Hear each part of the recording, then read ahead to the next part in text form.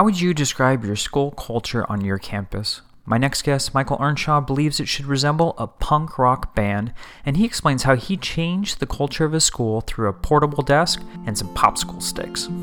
Welcome back, everyone, to Aspire, the Leadership Development Podcast, where we will be discussing the visions, inspirations, and experiences from top educational leaders. My name is Joshua Stamper, and you can connect with me on Twitter or on Instagram at Joshua_Stamper. Michael, thank you so much for joining me today.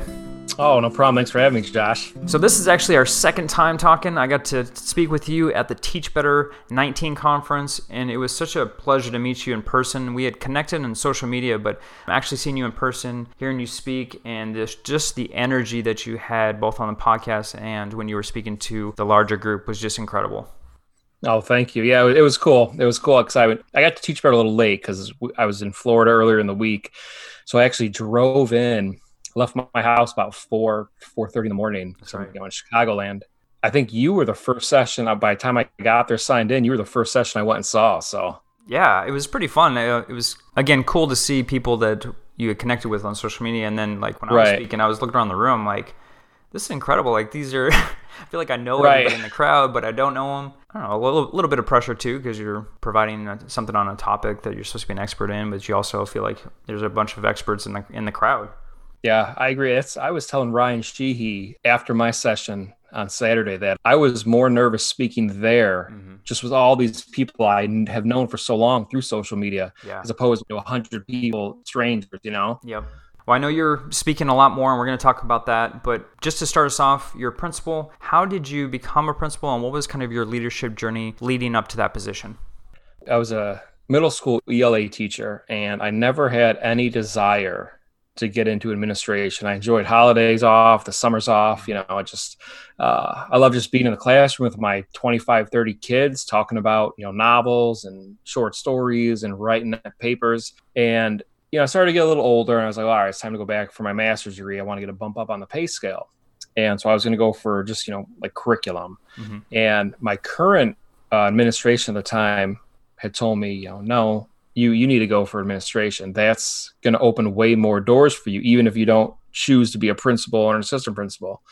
And, I kind of molded over for a while, and I said, all right, that's what I'm going to do. So I got married, came home from the honeymoon, and registered, signed up for my administrative journey. And it probably was my second semester where I kind of realized, and it sounds cliche, but it's so true that, I realized I can really affect and have a bigger impact on so many more lives in a leadership role as opposed to just my classroom, So I kind of branched out and I became a team leader for our grade level team. We were a multi-grade team, 6th, 7th, and 8th grade. So I became the team leader for that.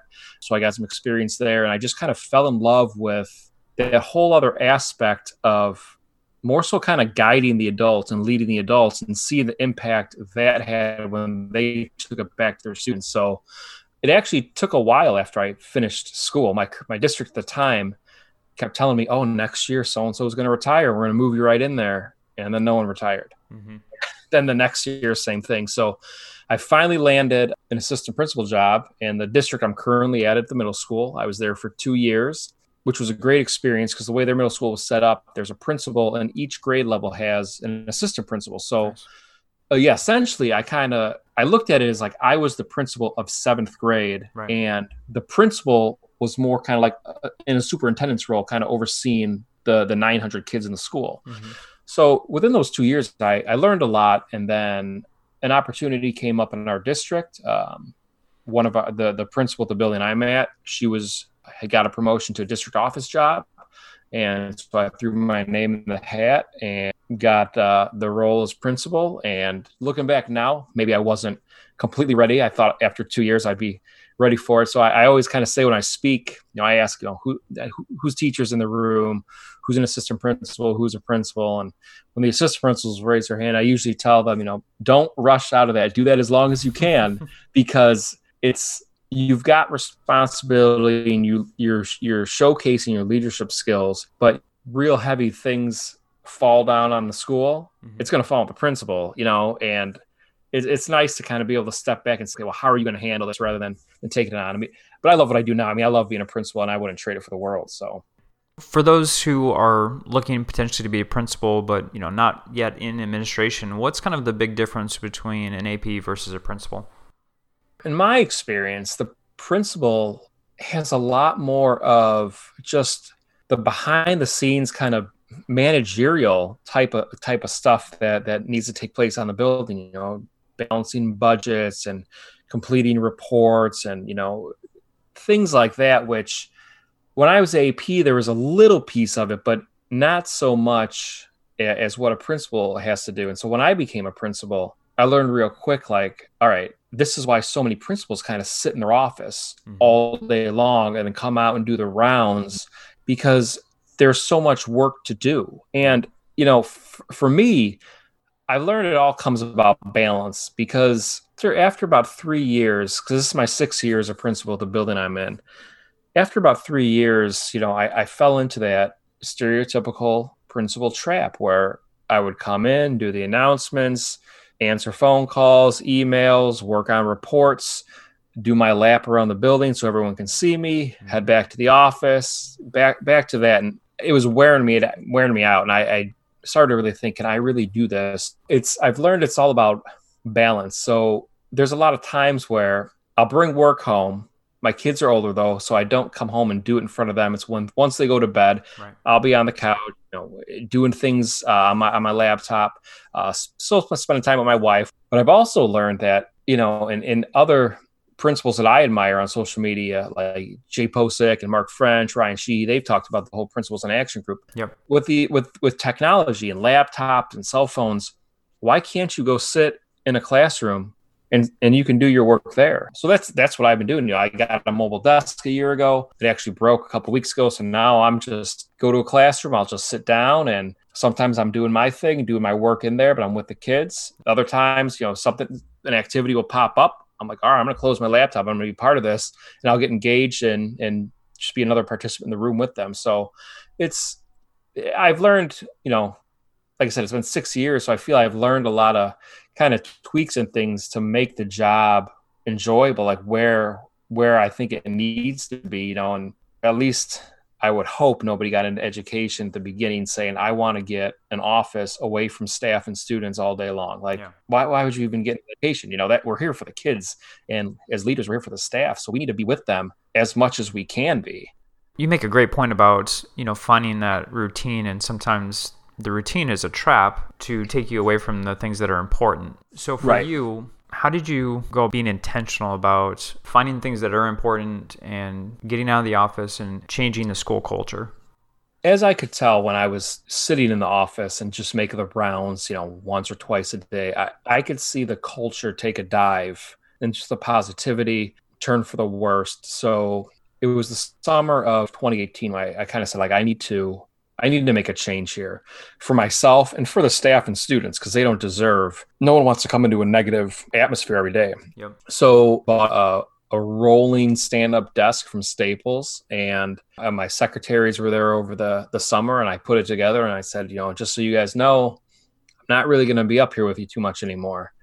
I'm like, what do you mean? I'm like, well, I'm going to take this thing out. And it was nice because all last year, I was out in the halls, I'd park it in intersections so anyone could come find me. I cut down on my emails because nobody was emailing me for problems, and I would have to seek them out after school. Like, they could, on their plan time at their lunch, just stick their head out of the room and, oh, there he is over in this wing of the school today, and come over and we'd fix whatever needed to be fixed. Right. And then I had a conversation with my social worker before this current school year started. And she kind of mentioned, do you think you were equal in getting into all of the classrooms? I said, well, yeah, I went into everyone's room. She goes, are you sure? Like, if you were to look back at your Twitter feed, did you showcase every classroom equally, or was it kind of all the same teachers and same kids getting pictured?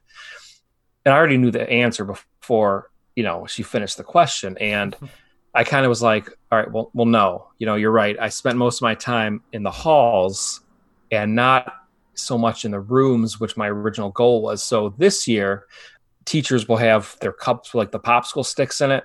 Yep. And that's how they call on students randomly. Sure.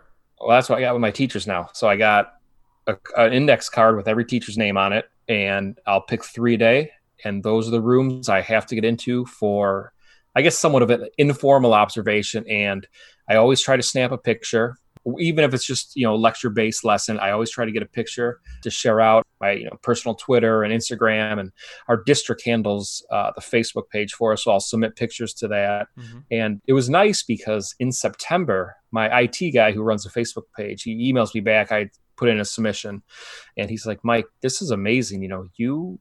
I think you've already given me a picture of every single classroom in your school, and it's only been like 6 weeks in. I kind of was like, well, yeah, I know. I'm like, I feel like I'm kind of behind though. I should have hit this quicker than 6 weeks. So that's kind of how I just ensure that I'm getting into all those rooms, and it's not perfect. It's not like every day those three are all I always get into them. There's days I can't even get down the hall before I get called or radioed for something. Yeah. And I don't make it to any of them.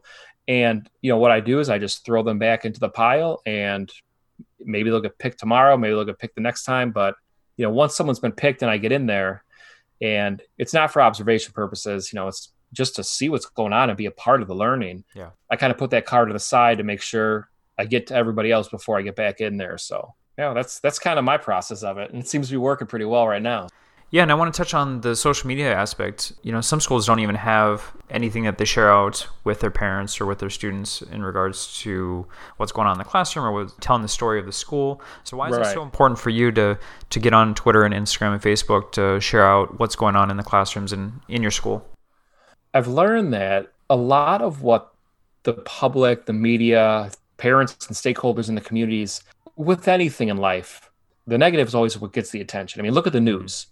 You rarely see those positive pieces on things. I mean, you do, but the other 85% is just all this horrible stuff happening in our world. And that's what people say about schools. The teachers don't get recognized for all the hard work they do. They get recognized for the one test score, the 1 year their test scores don't meet the benchmark, or a parent has an issue with something that happened in school, how their child was handled, even though everything's following the protocol. So then they're out there saying these horrible things about the school. So in our community, we get a good number of parent volunteers, but it's not where we would like it to be.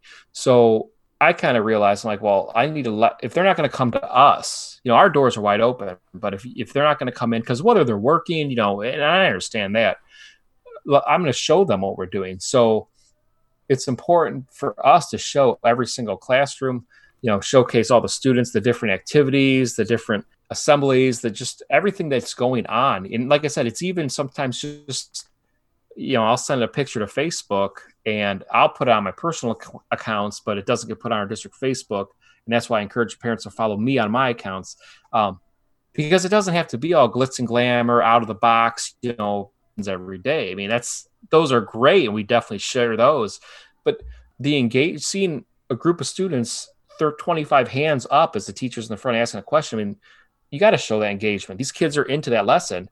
And I've found that, every year as a principal in the summer, I would get emails and phone calls from parents saying, hey, I saw the class list, or I know the class lists are coming out. I want my kid in this teacher's room, trying to make those requests because of maybe their other kids went through the district, or they know people and they've talked, bad about certain teachers and their approaches. But these last 2 years, to be honest, with everything I've been sharing out, I didn't get one phone call, one email, one request from anybody about placing their kids somewhere else.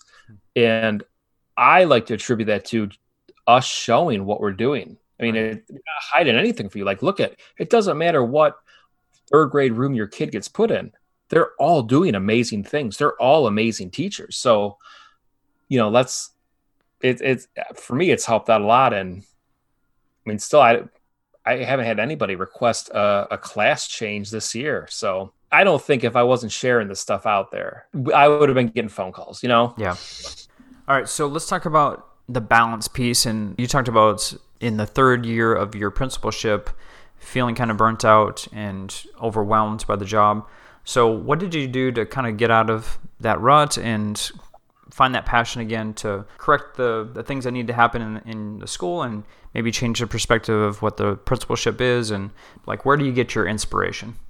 I get my inspiration from seeing the staff excited, smiling, collaborating, ready excited to come in each day.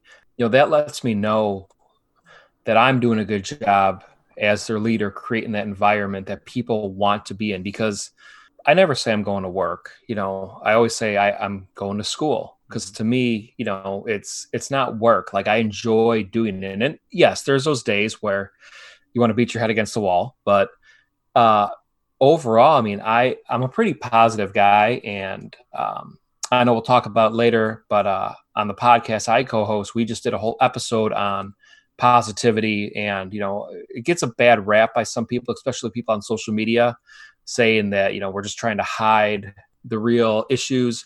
But it's not true. If I'm not positive, my staff's not going to be positive, and then the kids won't be positive. It's a waterfall effect. Yeah. There's things that go wrong. There's things that frustrate me. There's things that I want to change that I don't have the power to change, but I can't just dwell on that. There's plenty of things that are going well, that are there to celebrate, and let's celebrate those, And so I get my inspiration, back to the original question, it's from seeing the teachers excited to come in and just want to work together and work with these kids. Like I said, about my third year, I could just tell, especially this time of the year, state testing's right around the corner in a couple of weeks. It's that break before winter break and spring break. The weather here in Chicagoland, it's up and down. It's 50 one day, 20 the next. People get tired and just worn down, and that's not happening this year. And that's a good thing, because the kids are still pumped up. The parents are pumped up. So, I mean, that's where I get my inspiration from. And I've noticed that if a week goes by where I have a lot of meetings scheduled, or I'm not available to be as visible as I like to be, you can kind of see a dip. And I'm not saying like I'm the only reason that it's a great, happy place to be. But Todd Whitaker, one of my edu heroes, he says when the principal sneezes, the whole school catches a cold. Yep. And it's so true, because there's been times where I'll bring my baggage in with me. And I used to do this in the past, and I will get on the announcements, and then people would come up to me and say, like, what is wrong with you today? We could just tell you're not yourself because of the way you did the announcements. I'm like, are you serious? And they're like, yeah. And I could just see everyone else kind of moving slow and just drudging through the day. So I need to set that tone. I mean, every morning, no matter what, energetic and excited, and telling the kids it's going to be a great day, that I love them. Let's be kind. Let's change the world. And it's funny, because I have a poster on my front office door that my social worker put up there a year ago, and it says it's going to be a rainbows and unicorns kind of day, because she's like, you're always so just positive. Not everything is just great. I'm like, yeah, it is. Like, there's always a silver lining in everything. We got to find that. Let's focus on that. So one other tool I like to use, administrators got to be careful with this one, because it depending on your staff and the way the unions are, I was told a long time ago, don't ever go into the teacher's workroom when they're having lunch. That's their time. That's their sacred time. Don't bother them when they're having lunch. Well, I do. And that's where our water cooler is. So I'll make sure to go fill my 32-ounce bottle up during various lunch periods. So it takes a good, 45 seconds to fill it up. And if the conversations stop when you walk in, then you know that there's kind of a problem with the culture and the climate of the building, because either one, they're talking about you, or two, they're talking, just gossiping or talking negative about the kids. And almost every time I walk into the workroom during lunch, the conversations don't stop, and I'll get pulled into them sometimes. I just want to run and fill the water up and get out. But people will ask me questions, they'll bring me in. Sometimes they're talking about school stuff. Sometimes they're talking about stuff outside their life. And that's a good, kind of test for me to say, like, all right, when the lunchroom hasn't become like just a complaint fest, that's something good that we're doing here. So you brought it up in the last answers, part of one of the many projects that you do, but the Punk Rock Podcast, what is kind of the origin story, and what do you all talk about on the podcast? Yeah, so it all started with, so I started blogging to get out of my comfort zone about a year and a half ago. And like most blogs, like I didn't have a theme to them. They varied each post. Mm-hmm. And I grew up riding a skateboard, listening to punk rock, and I started making these connections between some of these pieces of that punk rock subculture, like passion, unity, the DIY, do it yourself, having a crew behind you. Mm-hmm. And I started making these connections from my punk rock background to education. And so I just started writing some blogs about it. So I'm in a mastery chat and I shared out a blog I had just written, and I referenced this New York hardcore band called Sick of It All. And this guy, Josh Buckley, he was in the mastery chat too. It was his first time doing the mastery chat. And he just kind of responded to my post, and he's like, "Oh my God." He's like, "This guy just referenced Sick of It All in an education blog." And so then, we had some tweets back and forth throughout the mastery chat, like, "Oh, you're my new best friend now," and blah, blah, blah. Well, it was summertime, so we had a couple phone calls with each other, and, we were just talking back and forth, and he's like, he's like, "I really like what you're doing." He read a couple of the other blogs I'd written connecting the two, and he's like, "Have you ever done a podcast before?" I'm like, "No." I'm like, I actually want to start a podcast of my own, but I have no experience, or of even what to do. Mm-hmm. And he's like, "Well, I've run a comic book podcast before." So he's like, "I know how to handle all that, the recording, the posting." So we spent the rest of the summer kind of talking out some ideas. A lot of it was via text. I think we had 2 actual phone conversations because he's in Arizona, I'm here in Chicago. I think it was September. We kind of were like, "All right, well, let's record." So I remember I hopped on my computer. I didn't have a microphone, headphones, nothing. I just hopped on. We hit record, and we just kind of talked about a few things. And we told ourselves we want to keep it to about a half hour, so that way people can listen to it on like a planned time, a commute. And we're just going to talk about punk rock and education. And it wasn't just for people who are into punk rock, but if you are, great. If not, we'll talk about educational stuff. And our goal was to do 2 a month. And then we kind of realized, I don't know, it seems like people are kind of saying like they can't wait for the next episode. So in between our full length episodes, we'll do a reflection piece. It's either him or I now. So I'll have one coming out on Monday. Well, depending on when your podcast airs, who knows? But we just we'll do a 10-minute reflection piece, on either a topic we've talked about or just anything in education or life in general. So now there's something that drops every week. But the cool thing is I got him on Voxer, and you and I were talking about Voxer before we started recording. Yeah. And we feel that the conversations we're having now are so much better than those first couple episodes.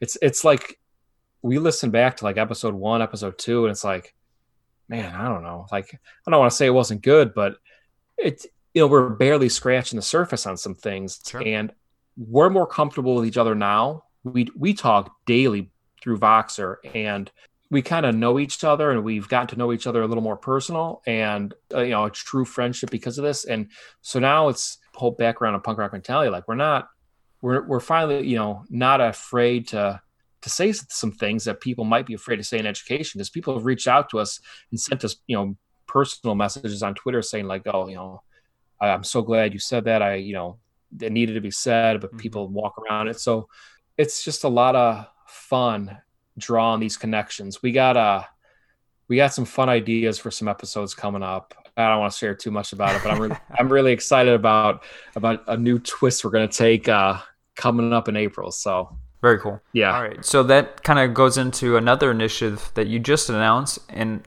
I'm curious to know what the direction of this is, which is Education Never Dies. Yeah, so this is interesting. There's a guy, Michael Murphy, who I've known on Twitter for a couple of years. We've been hooked up on Voxer for about a year and a half. And he sends me a message one day. He's like, "Hey, how would you feel about if I started a Voxer group with, you and Josh, if you can get Josh on Voxer?" This is how we got him on Voxer to begin with. He's like, "With you and Josh and Che and Pav from the Staff Room podcast." I'm like, "Wow, if they want to do it, yeah." I'm like, "I love the Staff Room podcast. Let's hook it up." So the 5 of us were in this Voxer group, and then it kind of turned into we just invited other people we know. So there's the five of us. We invited Taylor Armstrong, Santiago Meza, Christine Ravisi Weinstein, Tony Coppola. I think that would be all nine of us, because there's nine of us in there now. And we just were having conversations. And we were talking about different dialects, because Shay and Pav are from Canada. Mm-hmm. And, we got some people from the South, from Alabama, Texas. So we were just talking about different dialects. They tell me I sound like Chris Farley from Saturday Night Live when he does the Bears. And I said, I don't hear it at all. We talked about, is Die Hard a Christmas movie, which it is. We talked about lesson plans. What's the meaning behind them? Like, do we really need lesson plans if you know what you're doing in the classroom? We talked about, a true leader versus a manager. And I went for a run one day, and, we were toying around with the idea of starting, a chat of our own. And I came back from a run. I got this really cool idea. Like, what if we were something more than just a weekly chat? We just started talking on Voxer, and we launched it in February. So we started a chat. We've done it for 3 weeks now. It's Wednesday nights, 8:30 Central Time. So right after the Kids Deserve a Chat. It's a half hour. We do 3 questions, trying to tackle topics that some of the chat questions just aren't rehashed over and over. Not saying they're bad, but I think we've all been in some chats when I'm like, I answered this a couple months ago. I'm just going to retweet the same answer, So because we kind of felt like we're all so different, the 9 of us, but we're not. And we had the same vision of where we want education to go. And at times we all feel alone, and we don't want educators to feel they have to be somebody they're not, or fit into some mold, and not do things that they know are the right things to do. So in conjunction with the chat, we launched a website, which is educationneverddies.com. On there, you can meet all of us. We each did a little intro video of what Education Never Dies means to us. There's a blog up there. I think currently my blog is the only one that's up there. I just kind of wrote how we came to be and what it means to me. And then the cool thing is we have almost like it's like a Dear Abby, where people can submit a question or a frustration or something they're facing in education that they don't really have a solution for, and maybe they're not comfortable asking their colleagues in district. Mm-hmm. So they can submit it to us, and we might use it in a future chat or try to address it right then and there if they give us their contact info. And then there's also a teacher feature right now where they can nominate an amazing educator they know, that we have some ideas of how to feature them for us. And in a few weeks, we're looking to not only have our chat on Wednesdays, but have an after hours type of conversation with those who want to be involved in that.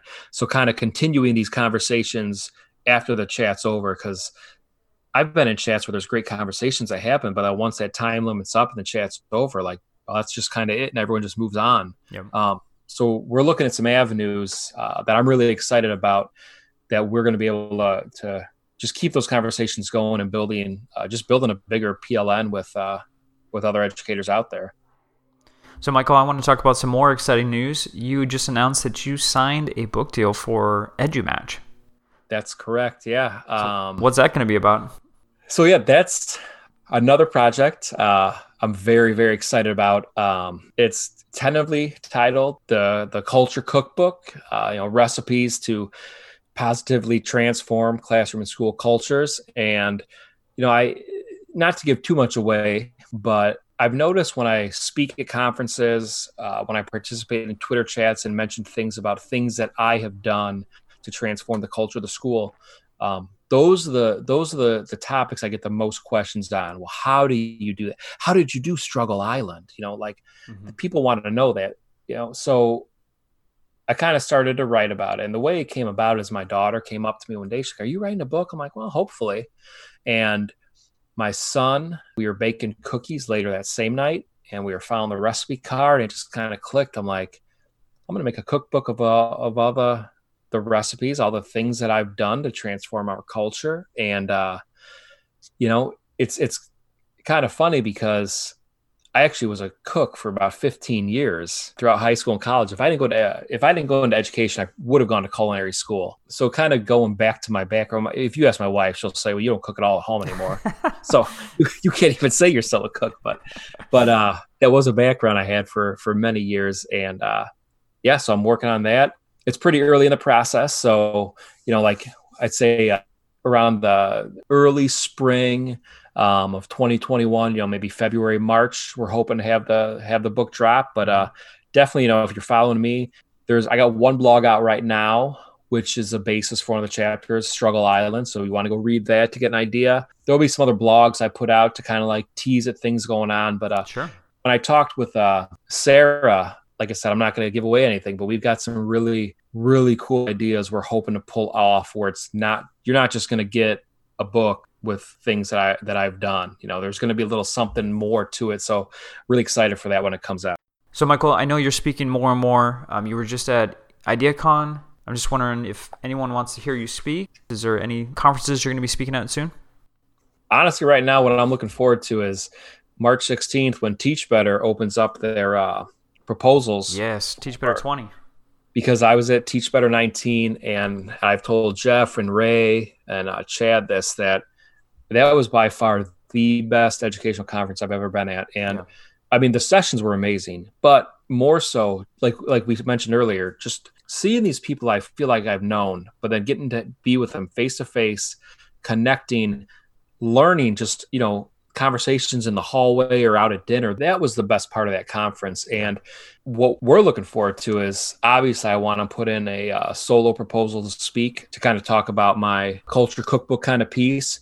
Once Teach Better announced the dates for the conference, October 2nd and 3rd, my co-host Josh and I looked at the calendar, and we are both free that week. So him and I are working on a proposal to submit for us to speak together and hopefully bring the Punk Rock Classrooms podcast to the Podcasters Row like they had last year. So we're hoping Josh and I on stage for the first time ever, us meeting face to face and present together if all goes as planned, So yeah, man. And if you're in Podcasters Row, you better be next to me. I'll request that if we can get there, Well, that's awesome, man. I can't wait to see you again. Michael, it's always a pleasure to talk with you. If our listeners want to connect with you on social media, how would they go about doing that? The best way is on Twitter, and I just changed my handle.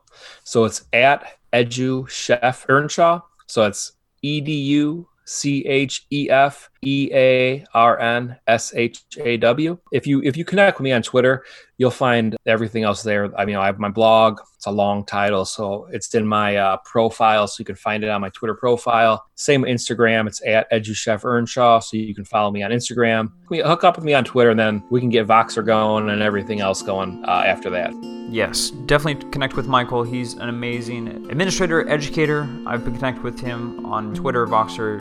You are an inspiration to my leadership journey, and I appreciate your time this evening. Oh, I appreciate you having me. I'm glad we finally were able to make it work.